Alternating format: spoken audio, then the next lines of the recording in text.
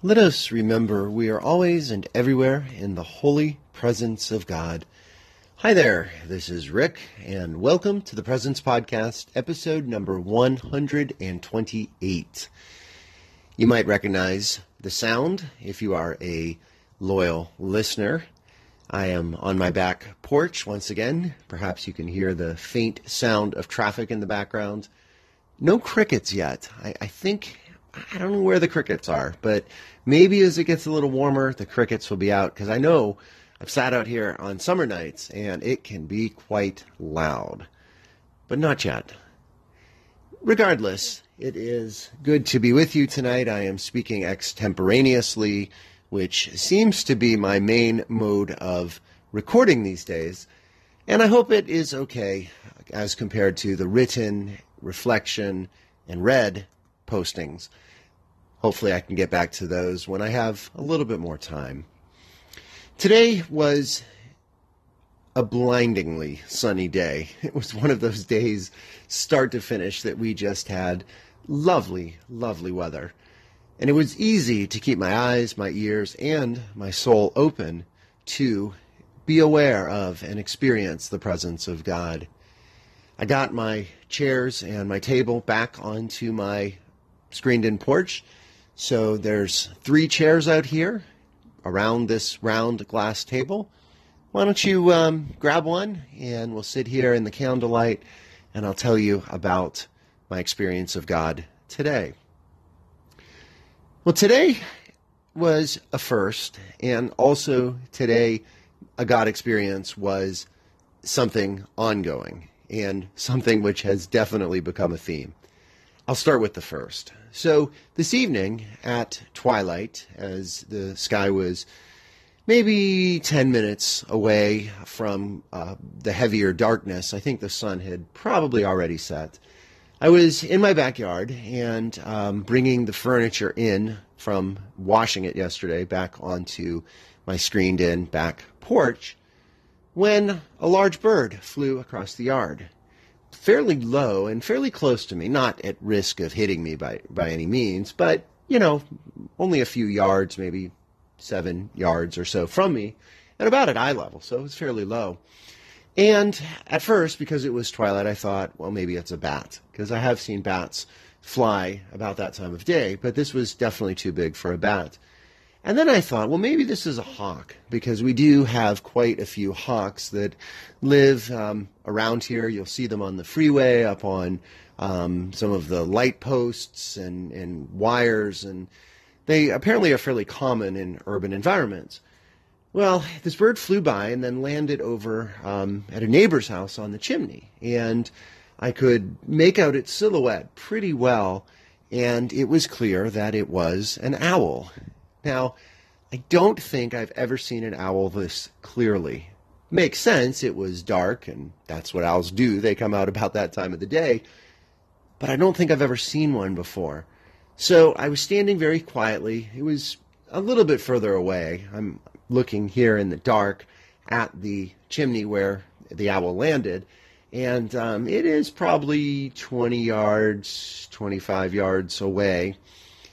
And as I stood there watching this silhouette of the owl, would you believe another owl flew up? So there were 2 of them sitting up there on the chimney. And it was really pretty amazing. I was just in awe of these creatures. If you've been listening to the podcast, there's a number of times where creatures have been the vehicle of God's revelation and God's presence for me, and this was one of those times. Unfortunately, though, the owls did not stay put there long enough, and also, unfortunately, they were far too far away, and the light was too low to even attempt to take a photo of them.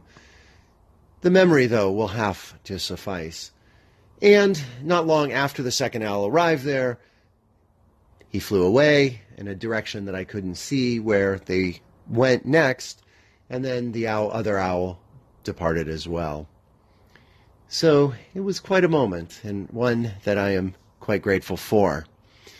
Now, the second one also involves life, although it has not come up yet, and we'll see if the life does indeed come up. I'm talking about a theme that has run through at least 4 podcasts so far.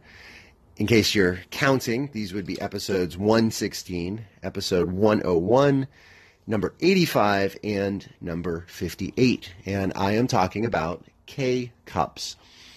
Brief description for those who may not have listened to those other episodes. I do recommend you go back and listen to them because you'll hear a theme. The K-Cups are those little plastic cups that are the coffee brews quickly through it. You know, you put it in a special machine. I'm not using the brand name because I am really feeling like these cups are problematic and something needs to be done about them, and I'm not going to dignify them by giving a brand name. It does start with the same letter that I am using to mention the cups. So you probably know the cups, white, plastic. They are not really recyclable, but I have been saving them from our faculty room. And in the last podcast, I went over some of the details about how our faculty is trying to do something different with these and so on and so forth. Well, today I moved to another use of them, and it has to do with the garden we're growing at my school. And I have decided to attempt, and I will be honest, it is an attempt. I do not know if this is going to work. Attempt to grow seedlings in the K-Cups. So I brought in some dirt from the garden, and I have quite a few of these K-Cups. And I filled them in with dirt, and I took a box top from the copy paper, you know, those kind of box tops, and lowered it a little bit, cut it down a little bit, put plastic wrap on the bottom, saran wrap. Not crazy about using saran wrap, but it's going to be useful in this situation. Put a light layer of sand on top, and then started planting seeds in the K-Cups.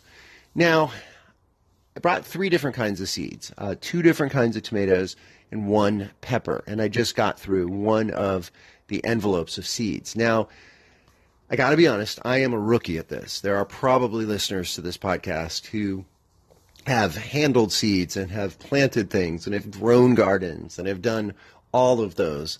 I have done none of those. Now, I've picked things in gardens, but I don't believe I've ever actually planted a garden. So I got to be honest, this was actually the first time with these tomato seeds, and I was struck by how small they are. You could probably fit 4 on my fingernail.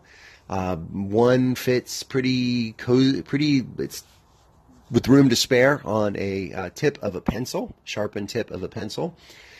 And I also was a little disappointed that for the $1.75 or whatever I paid for the packet of seeds, there weren't that many seeds in there. There was maybe less than 20, maybe about 20. And the instructions that I saw said to plant 2 seeds in each cup, so that's what I did. So really kind of methodically and in a maybe even a Zen sort of fashion, I was there in my classroom this morning, second period, watering this soil, preparing it, and then using my fingers to push down these little seeds into the soil, and then lining up the K-Cups in the lid, in the sand, and then putting it into my window.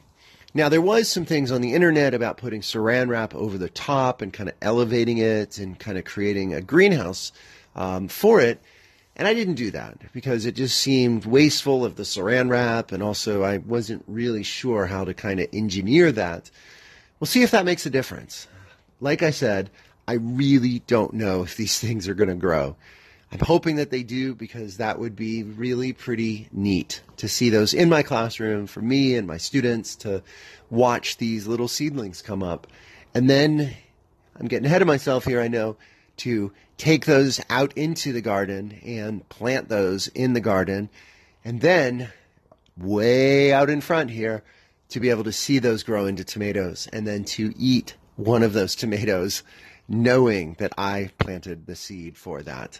That would be awesome. And I hope it happens. And God willing, if I planted them right and I nourished them right and there's enough sunlight and all those factors, hopefully they will indeed grow. So I felt God's presence in that work with the K-Cups. Again, I've felt God's presence quite a few times in these K-Cups, and probably it will continue. I do see a theme. But I was grateful for those, and grateful to be able to reuse and repurpose something as much of an environmental disaster as those K-Cups truly are. So I ask you, in conclusion, two things. One is, what animals have you observed in the wild that have surprised you and that have given you a sense of awe and helped you to recognize God's presence? And secondly, what have you grown? What have you planted? Maybe it's literal, like seeds and hopefully tomatoes that I'm growing and peppers when I get to plant those tomorrow. Or what else have you grown? And significantly, how has God nourished and nurtured that growth? And then what fruits have come, or in another case, perhaps vegetables, have come from that growth and that planting? Thanks a lot for listening. Blessings and peace.